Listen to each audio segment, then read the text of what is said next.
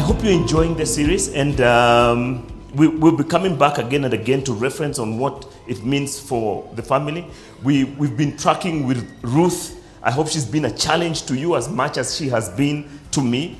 Just looking at the doors that are being flung open by God and by people, as more and more people give personal witness about who she is and what she has done. And today I want us to reflect on the power of choice. The power of choice. As we talk about these things, think about the power of choice. The ability that God has given you to choose, and what you choose, and the actions that follow out of your choices, the impact that they are bound to have, either for good or for evil. And we've already looked at that. I'm glad the women looked at Ezer Kenegdo, and that simple choice to take and to eat, and then passing it on to her husband, and the fact that we are all paying the price for that choice. And sometimes we forget that we have the same opportunity to make choices that will impact generations for a lifetime and beyond. Long after you're gone from here, there are people who will be paying the price for your choices, not because of anything they did, but because of some choices and some actions that you made when you had an opportunity. And so I want us to think about this as we progressively look at Ruth's journey and what it is becoming. And all those are out of little choices that they made. Ruth's choice to refuse to be separated from her mother-in-law. Where you go, I will go. Where you lodge, I will lodge. Where you die, I will die. Your people shall be my people. Your God shall be my God. And then taking an oath that this is a done deal, Naomi. May God deal with me, be it ever so severely, if anything but death separates you and me. So they are locked together, whether she likes it or not. Ruth sees this, she says, oh, Naomi sees this, I can't persuade her, let's go. And they go. And Naomi's own decision to look at the effect of her husband's relocation in Moab and see the desolation and the death it brings, then for her to consciously turn back and say, I'm heading back to Bethlehem. I'm going back to the promises of God. I'm going back to my homeland. And what that choice begins to yield, early, even before she knows there's a blessing, they enter. And as they enter, it's a barley harvest. God has visited his people. There are people, there's fellowship people who recognize that. Can this be Naomi? Never mind, she tries to protest and says, don't call me Naomi, call me Mara, because God has dealt bitterly with me. But God is a God of second chances and third chances. God is a God of new beginnings. And she'll begin to see this as the gracious hand of God meets together with the personal choices that Ruth makes to go out and glean, do what is not honorable, but do it with the right purpose and the right motivation. Put herself to work, and slowly she finds herself in Boaz's field. And Boaz is not just some random guy. The gracious hand of God has seen her faithfulness. And God is determined to bless this woman. And we want to say that Ruth has positioned herself in a way that it is impossible for this story not to end well. And that positioning is informed by the choices we make. So as we converse about Ruth, think about your own choices and the choices that you are making on a day-to-day basis and where it is leading. Because that's a trajectory that you're drawing to the future, including to your children and the generations yet to come. Those who are around you and how you are influencing them. Think about it and what you're doing. As we catch up the story in chapter 4, now Boaz had gone up to the gate and sat down there, and behold, the Redeemer of whom Boaz had spoken came by. The city gate in this time would serve more or less like is a commercial center, it's a business center, it's where transactions are made, it's the superhighway through which everybody has to move and pass. And so it's very much like being at a shopping center. And so you know that if you can't find somebody at home, you can go there, you will probably find them. If you needed a transaction witnessed, you will probably find your witnesses right there as you do the transaction. The elders would be there because sometimes the disputes that have raged over the week would be brought to the city gate, where the elders then would kind of mediate if there was a quarrel or an injustice or something that needed to be served or announced. That's the place. So Boaz immediately heads there because he knows he will find the kinsman Redeemer over there. And behold, the Redeemer of whom Boaz had spoken came by. So Boaz said, turn aside, friend, sit down here. So he gives him an invitation, and he turned aside and sat down. And he took 10 men of the elders of the city and said, sit down here. So they sat down. Again, the invitation is easy. The minute he says that, they know there is an issue that needs to be chambuad by all of them. And so they just sit down. Then he said to the Redeemer, Naomi, who has come back from the country of Moab, is selling the parcel of land that belonged to our relative Elimelech. So I thought I would tell you of it and say, buy it in the presence of those sitting here and in the presence of the elders of my people. So this obviously is coming also from somewhere.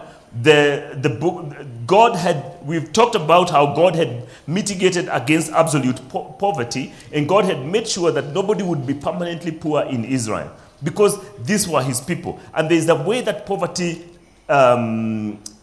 removes dignity from the person, and God did not want this of his people.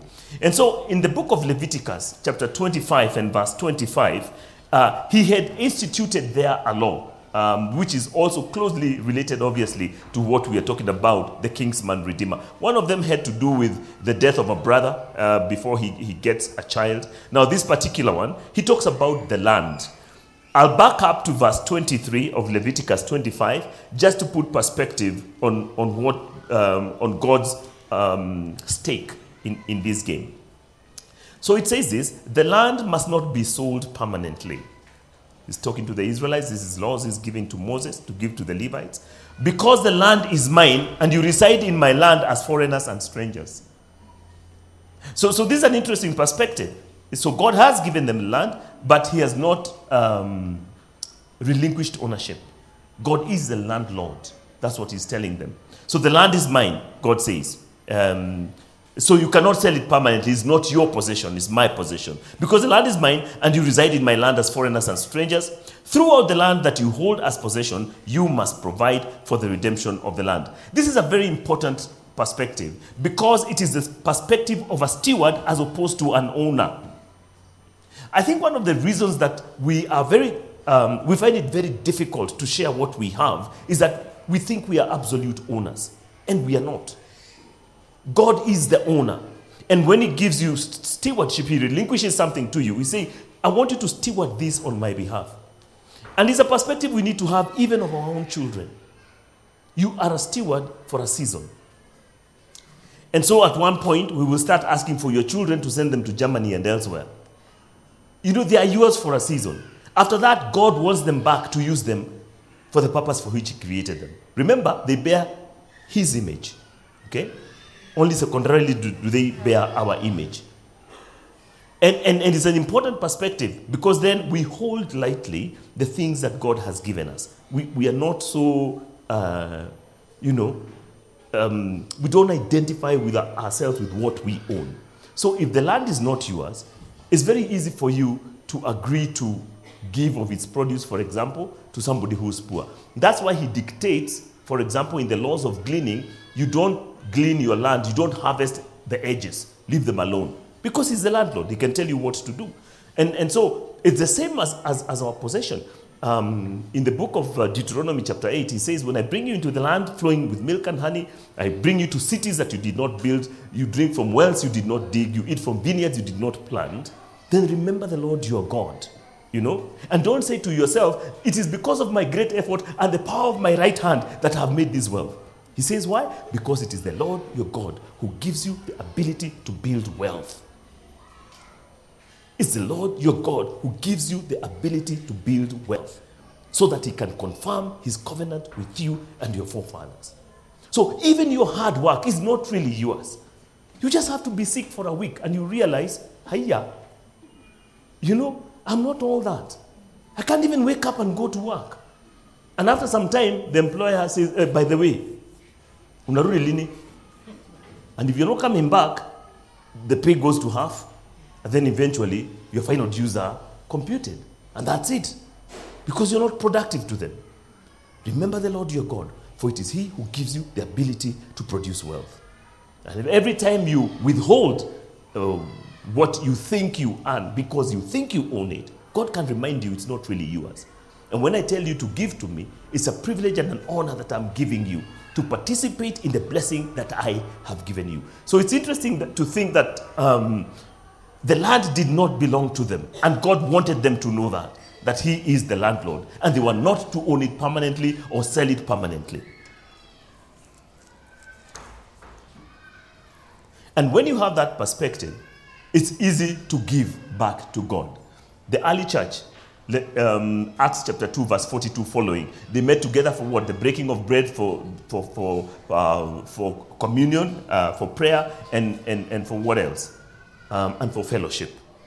Then it says everyone had everything in common, and selling lands and houses. My people shudder. Selling land. Okay? They sold that land. They brought the money to the feet of the apostles, and then they divided them as everyone had need. It's the perspective of a steward, not an owner. And so if God wants it, of course he can have it, because he owns it. He owns me. So he can have me too. And that's usually the struggle. When you're struggling with salvation, is because you think you own yourself, that you own your own destiny. But when you realize that even the next breath that you take will have to come from God, then it's very easy to submit to his lordship and say, yes, Lord, I'm yours. Here is my heart, Lord. Take and seal it for your courts above. Without a struggle, because you know who owns you. So then, but here is the law. If one of your fellow Israelites becomes poor and sells some of their property, their nearest relative is to come and redeem what they have sold. If, however, there is no one to redeem it for them, but later on they prosper and acquire sufficient means to redeem it themselves, they are to determine the value of the years since they sold it and refund the balance to the one to whom they sold it. They can then go back to their own property, but if they do not acquire the means to repay, what was sold will remain in the possession of the buyer until the year of Jubilee. Because God is cognizant of also the rights of the one who purchases. So he has to be protected. But protected until the year of Jubilee. Jubilee was the 50-year cycle that God had instituted. It was the greatest year, the year of Jubilee. It was the year of release. When all the poor people who had sold out their property or sold even themselves into slavery for their labor, they could now go back, they could be released and go back to the property that they originally owned. So no land was, to be owned perpetually by the buyer until the year of Jubilee. On the year of Jubilee, then it would revert back to the original owners. It also mitigated against greed in property.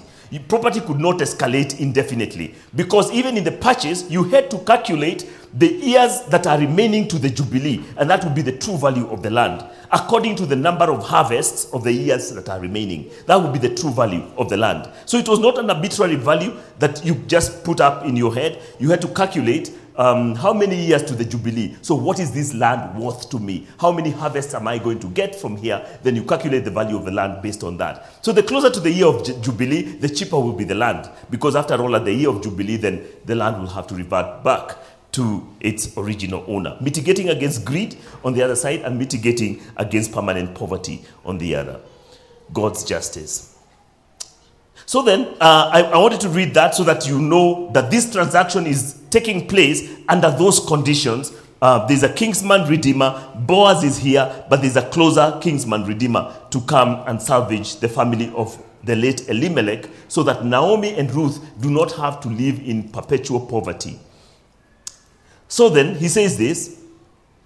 He said to the redeemer, Naomi, who has come back from the country of Moab, is selling the parcel of land that belongs to our relative Elimelech. So I thought I would tell you of it and say, buy it in the presence of those sitting here and in the presence of the elders of my people. If you will redeem it, redeem it. But if you will not, tell me, that I may know. For there is no one besides you to redeem it, and I come after you. So again, everything has to be done correctly, according to who is closer to Elimelech.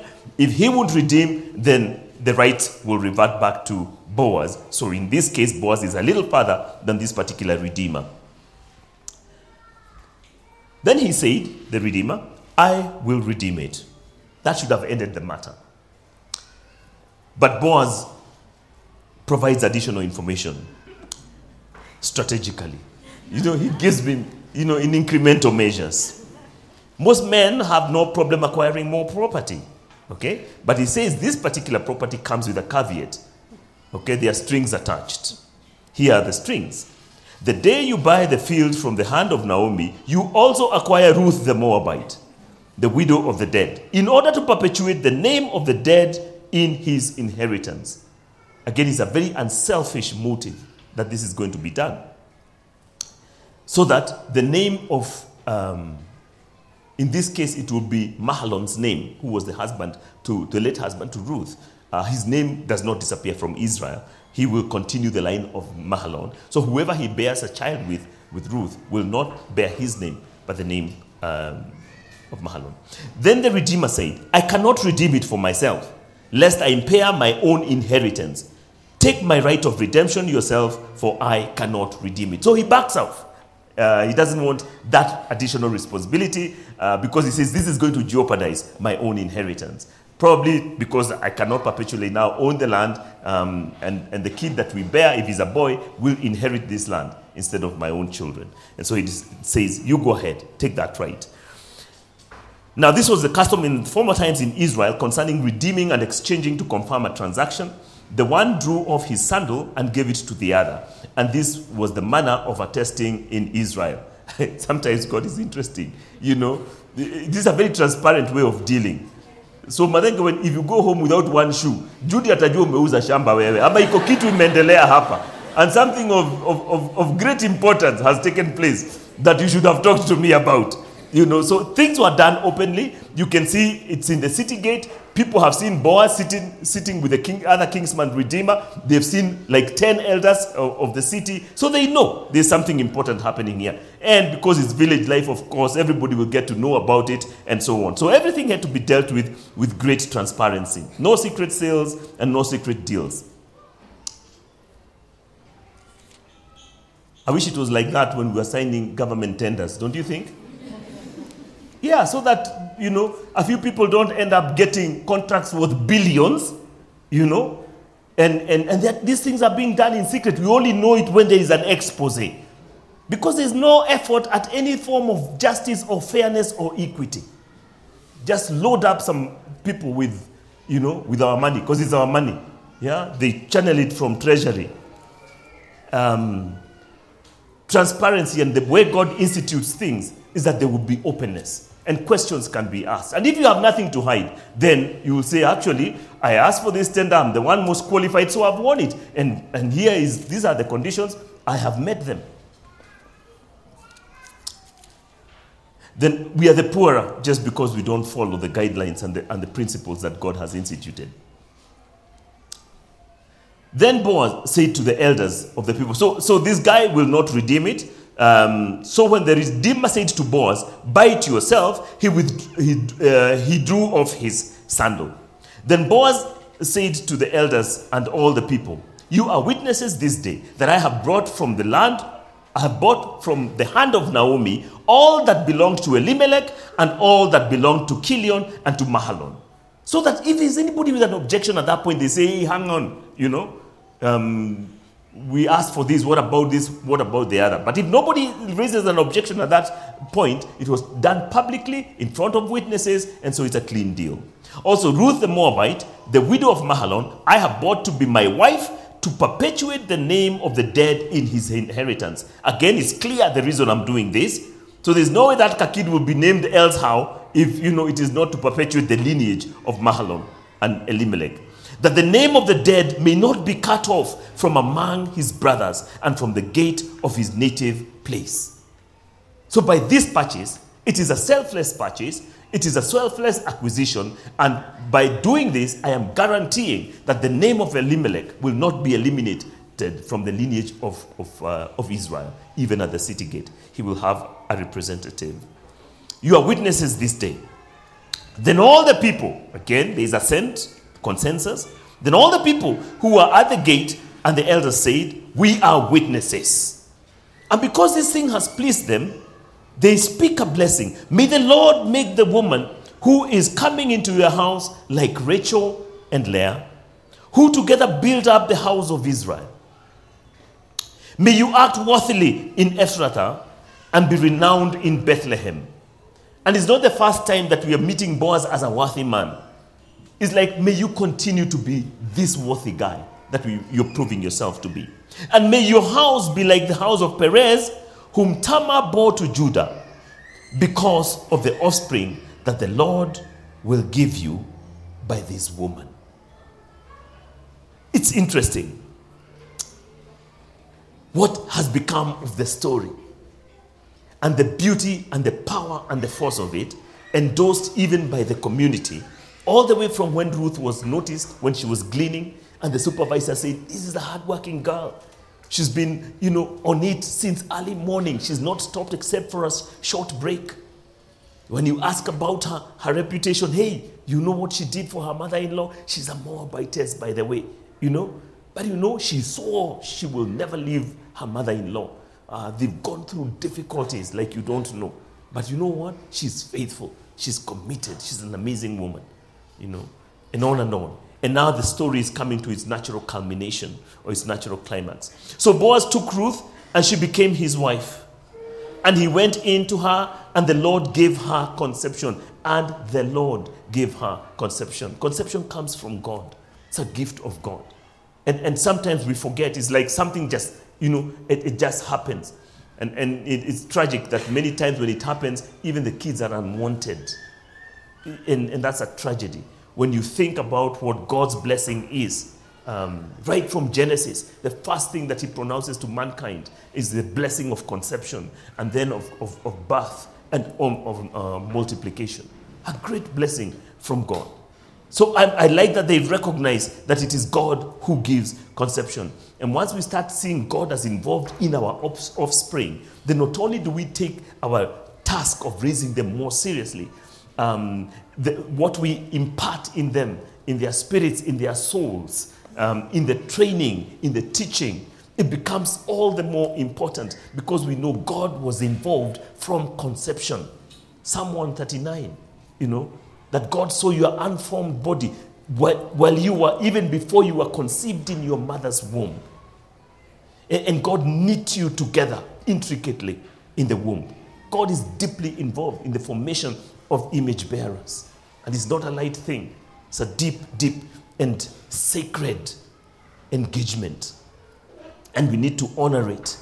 And the fruit of the womb needs to be treated with the honor and the grace that it deserves because of who the source of that conception is. Then the women said to Naomi, "Blessed be the Lord, who has not left you this day without a redeemer. And may his name be renowned in Israel.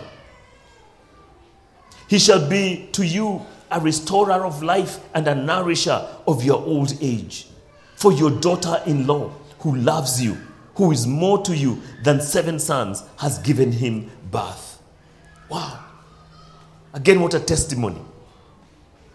For your daughter-in-law, who loves you and who is more worthy to you than 7 sons. The ultimate blessing of an Israelite woman would be to bear 7 sons, the number of completion in a patriarchal society. That was amazing, that you will never be ashamed if you contended with your enemy in the city gates because you are surrounded by this offspring who are powerful. But now Ruth, the Moabitess, is being equated as of more value than 7 sons.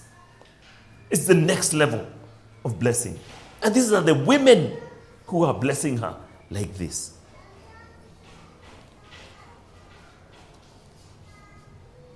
The power of choice.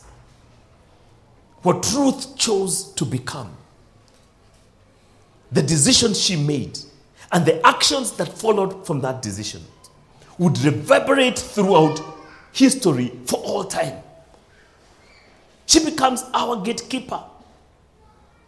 In the Old Testament, the first to be accepted among the Gentile nations, paving a way for you and I, the Gentiles, to be incorporated into the family of God. What a woman. Her love is legendary. The oaths that she took to her mother-in-law, we steal that nowadays and apply them to married couples. That's why it should apply. But she was doing it for her mother-in-law, another widow who had no future and no hope. And yet she gave her her all. What an example. Ruth forever removes any excuse from any of us to ever say, I'm too far away from the things of God. Oh, you don't know my history. My grandfather was a witch. You know, it doesn't matter what he was or what he wasn't.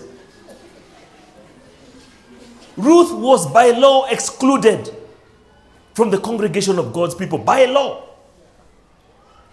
We have been included by grace, by the Lord Jesus Christ. He's opened up his arms wide in the cross, spread out, shedding his blood for us and on our behalf. And his grace is sufficient for all who will believe, but only efficient for all who will come to him by choice. That's the power of choice. Your future is not in anybody's hands. You have the ability to decide whether to follow God and be his child or to reject him and face damnation. That's up to you. Hell is a choice. People ask, how can a good God send people to hell? He can't. He doesn't. You make the choice. Because his heaven is open for all. He says, I created you in my image. I want you in my corner. All of you. And my grace is sufficient for all of you. But efficient only for those who believe.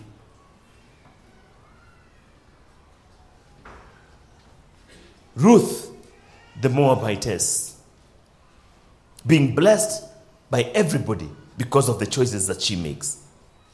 Then Naomi took the child and laid him on her lap and became her nurse, his nurse. And the women of the neighborhood gave him a name, saying, a son has been born to Naomi, not even to Ruth. Because of how hopeless her situation was. Now she has this beautiful grandchild and this beautiful daughter-in-law. And they cannot believe that God has given them a new page, a new hope, a new beginning. They named him Obed. He was the father of Jesse, the father of David. No way Ruth would have known that this story will turn out like that. No way. So she wasn't positioning herself strategically. Hapa sasa mimi, I will align myself with this family. She wasn't doing that. She didn't even know who these people were. She was just a lovely girl, completely loving, kind, committed, And she just did the right thing. God saw it and said, you know what? I will do incredible things for you. You think you've been a blessing to your mother-in-law? I'll show you what blessings look like. And at this point, I say, she was mainstreamed into the lineage of Christ. And it is on record in a way that it can never be erased. And look at how the author of this, it's casually stated here that he was the father of Jesse, the father of David, as though it just happened. But the author wants us to know that these are the generations of Perez. Perez fathered Hezron, Hezron fathered Ram, Ram fathered Aminadab, Aminadab fathered Nahshon, Nahshon fathered Salmon, Salmon fathered Boaz, Boaz fathered Obed, Obed fathered Jesse, and Jesse fathered David. For those of you who are scholars of the Bible, know that that is the exact genealogy that is recorded for who? The book of Matthew. The book of Matthew begins like this. The book of the genealogy of Jesus Christ, the son of David, the son of Abraham. Son of David, son of Abraham. She's now linked with Abraham, with David, and with Jesus. And this is powerful, my friends, let me tell you. That the Son of God is not embarrassed to name Ruth, a Moabite woman, as one of his great-great-great-great-great-grandparents. That's who she has become. Mainstreamed into the family of God in a genealogy that can never be erased. If Jesus was to do Christmas, say, have a Christmas party and call his people, Ruth will be right there. From the nation of Moab, Ruth the Moabitess, atakuja. She's part of family. She made that choice. You know who else is part of family? Listen to the genealogy. The book of the genealogy of Jesus Christ, the son of David, the son of Abraham. Abraham was the father of Isaac, and Isaac the father of Jacob, and Jacob the father of Judah and his brothers. All right? We are on to Judah is one of the sons of Jacob, of course, and we know the story of Joseph and so on in Egypt. And Judah the father of Perez and Zerah by Tamar. Do you know what that story was? It was another scandal. Jesus is full of scandals. He's a lion from the tribe of Judah. Now, after the Joseph incident, when the brothers sell off Joseph, I don't know whether it was out of guilt or whatever, Judah breaks off from his brothers and goes to a place called Adullam, okay, among the Canaanites. And there he gets a Canaanite chick and he marries her, okay? He marries this girl, and then they get a son. He's called Er, emergency room, ER, like that, okay? So he gets this ER guy, and who is a firstborn, all right? And for some reason, we are just told that Er was wicked in the eyes of God, and God killed him, okay? So Er is dead, but he had a wife called Tamar. And Tamar now is left as a widow. And so what Judah says, again, he knows the Levirate law that I read to you the other day. He tells the younger son, Onan, come and marry your brother's wife so that you can perpetuate his lineage. But Onan decides, I will do what? Perpetuate it. So the kids will not be mine. So the Bible says that every time he slept with her, with Tamar, he would,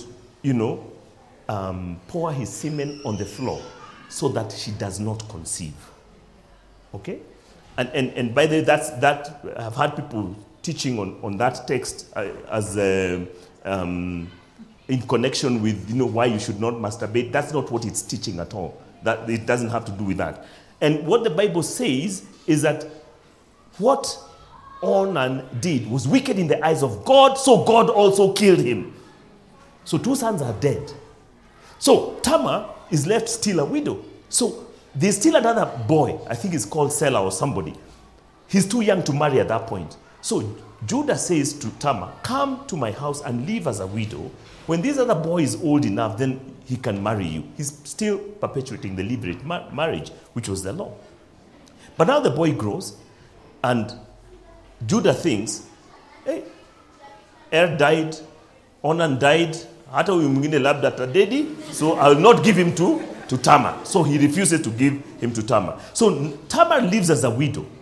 Then one day, his own wife dies, the Canaanite woman. Then he goes away to shear some sheep. As he is there, Tamar, her paz, goes, disguises herself and sits by the city gate. Judah comes. He's not a righteous guy. He thinks she's a prostitute. So he decides to strike a deal.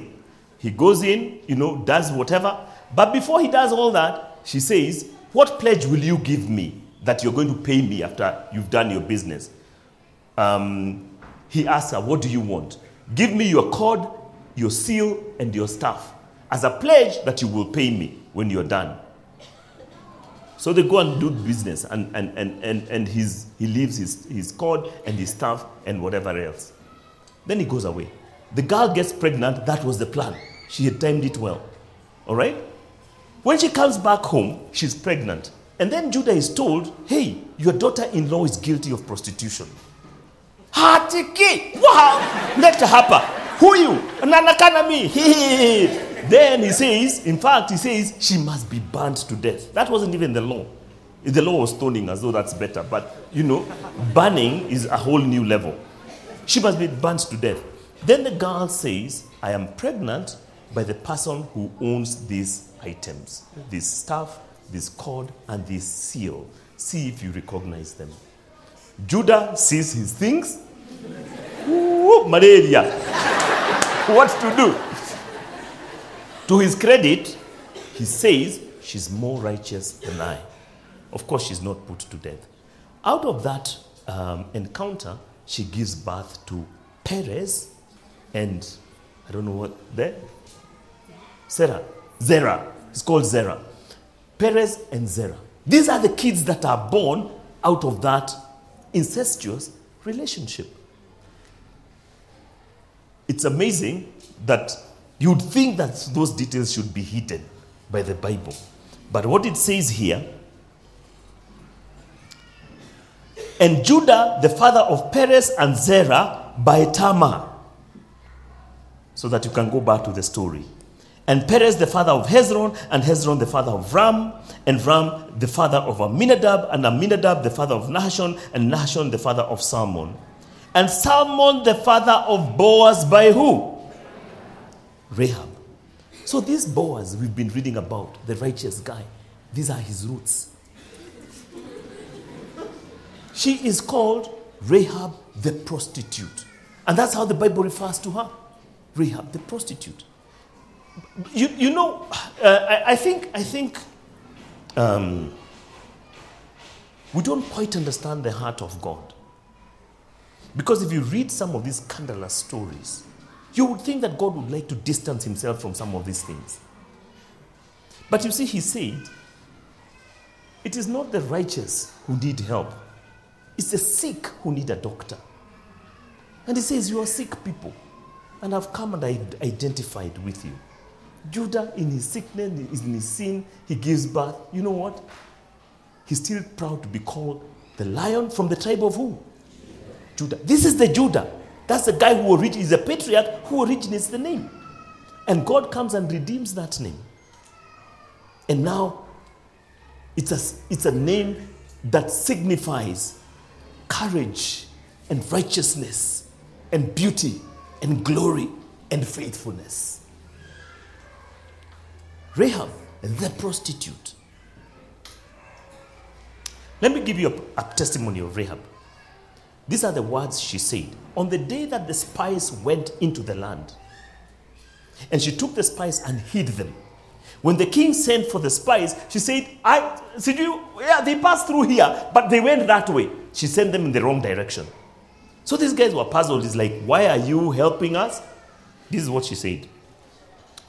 Before the spies laid down for the night, she went up to the roof where she had hidden them and said to them, I know. I want you to hear the power of choice. I know that the Lord has given you this land, and that a great fear of you has fallen on us, so that all who live in this country are melting in fear because of you. We have heard how the Lord dried up the waters of the Red Sea for you when you came out of Egypt, and what you did to Sihon and all the kings of the Amorites east of the Jordan, whom you completely destroyed. When we heard of it, our hearts melted in fear, and everyone's courage failed because of you. For the Lord your God is God in heaven above and on the earth below. This is a prostitute's testimony. Meanwhile, the king is looking for the spies to kill them. She's decided, I'll hide them because these guys are of great value. And their God is not a God to joke around with. I will align myself properly now so that when the time comes for us to be Nyoroshwad, I can be spared. Now then, please swear to me by the Lord that you will show kindness to my family because I have shown kindness to you. Give me a sure sign that you will spare the lives of my father and my mother, my brothers and sisters, and all who belong to them. She's a tough negotiator. She's incorporated the whole family, the whole clan. Our lives for your lives. This is the pledge of the spies. The men assured her, if you don't tell what we are doing, we will treat you kindly and faithfully when the Lord gives us the land. So she let them down by a rope through the window, for the house she lived in was part of the city wall. Now, this is how she makes her deal. It's a question of personal choice. Never mind, she was a prostitute and not a regular one, a Canaanite one. Those ones were another level when it comes to wickedness. It's true. Consider this, the power of choice. These are the people that are involved in the genealogy of the Messiah, Jesus Christ. Did I finish that genealogy? And it goes on. And Salmon, the father of Boaz, by Rahab, and Boaz, the father of Obed, by Ruth, and Obed, the father of Jesse, and Jesse, the father of David, the king. Not just any other David. And then it will continue on. And God will not spare David either. He will say, Solomon, the son of Bathsheba, whose husband was Uriah. Sasa ni nini wewe? Si hiyo tunajua, ungewacha tu tuende. No, he wants you to know the whole story. God doesn't hide anything. And he still says David was a man after my own heart. Because when I confronted them, he repented. Consider this. How are you living your life today in terms of your personal moral choices? And are you on a trajectory that will lead to God's blessings? Or are you on a trajectory that will lead to his curses and him opposing you?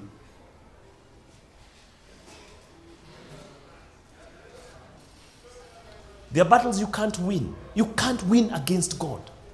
So be like Rahab, align yourself to him. And it doesn't matter what you're trading in or what you're doing. God is not concerned. But he knows he's created you in his image and you have the ability to make a moral choice to do the right thing, even if all your life you have sinned. He knows you can turn and say, you know what? I'm done. From now onwards, even Joshua, the man of God, after he tells them about how God has done for them, he's given us all this land. Now, live obediently, obey his commands, etc., so that he may bless us. He has to make a personal choice. He says, but as for me and my house, we will serve the Lord. You can make that decision as the one who leads your household. As for me and my house, we will follow the Lord. Quickly, as we finish, our time is long gone. Two things you need to think about very seriously. There are two chicks that God is very concerned about. Two chicks. Tell your neighbor, two chicks.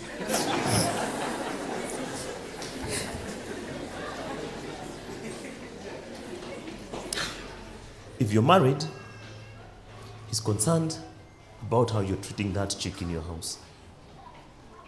He's so concerned. On the basis of that, you'll appropriate God's blessings or his curse. He is very concerned about how you're treating her. In fact, he says if you don't treat her well, I'll not hear your prayers. Unaomba inagonga mwamba. I'll not listen to you because you're not serious with life, says the Lord. Let me see if I can get a text. Some of you think I'm making these things up.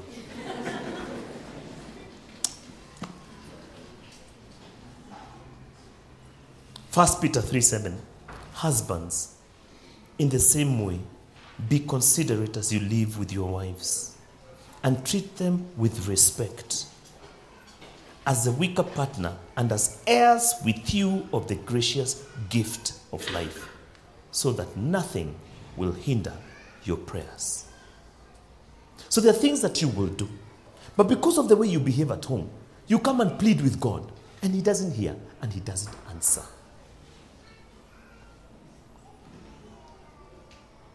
Do not miss out on the blessings of God because of a small, foolish, selfish thing that you can rectify.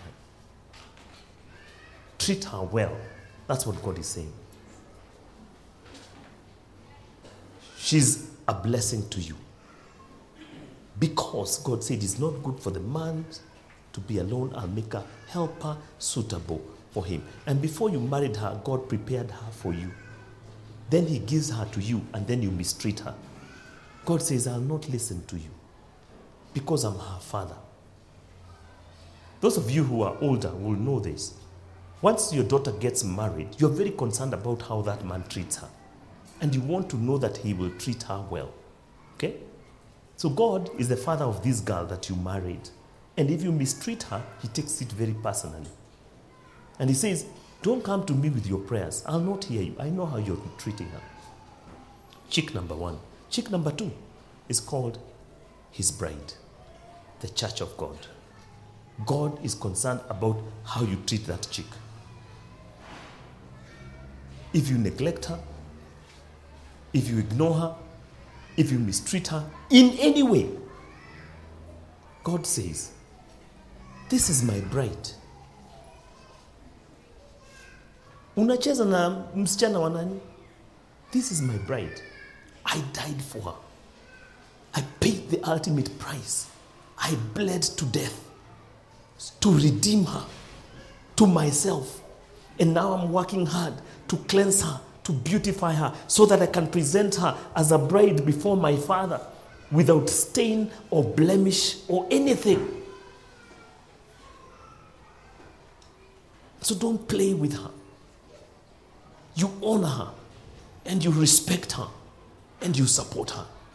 And if you don't, I will neglect you and I will not be supportive of you and I will not hear your prayer. Those two girls could determine your destiny. Treat them well if you're wise. If you will not treat them well for their sake, treat them well for your sake. Be selfish. Say, I want to appropriate all the blessings of God. And so, whatever she needs, whatever I can do, I will do for her. I will beautify her so that God is impressed with what I'm doing with his chick. Because she was his before he gave her to you. Treat her well. The Lord bless you. The Lord keep you. The Lord cause his face to shine upon you.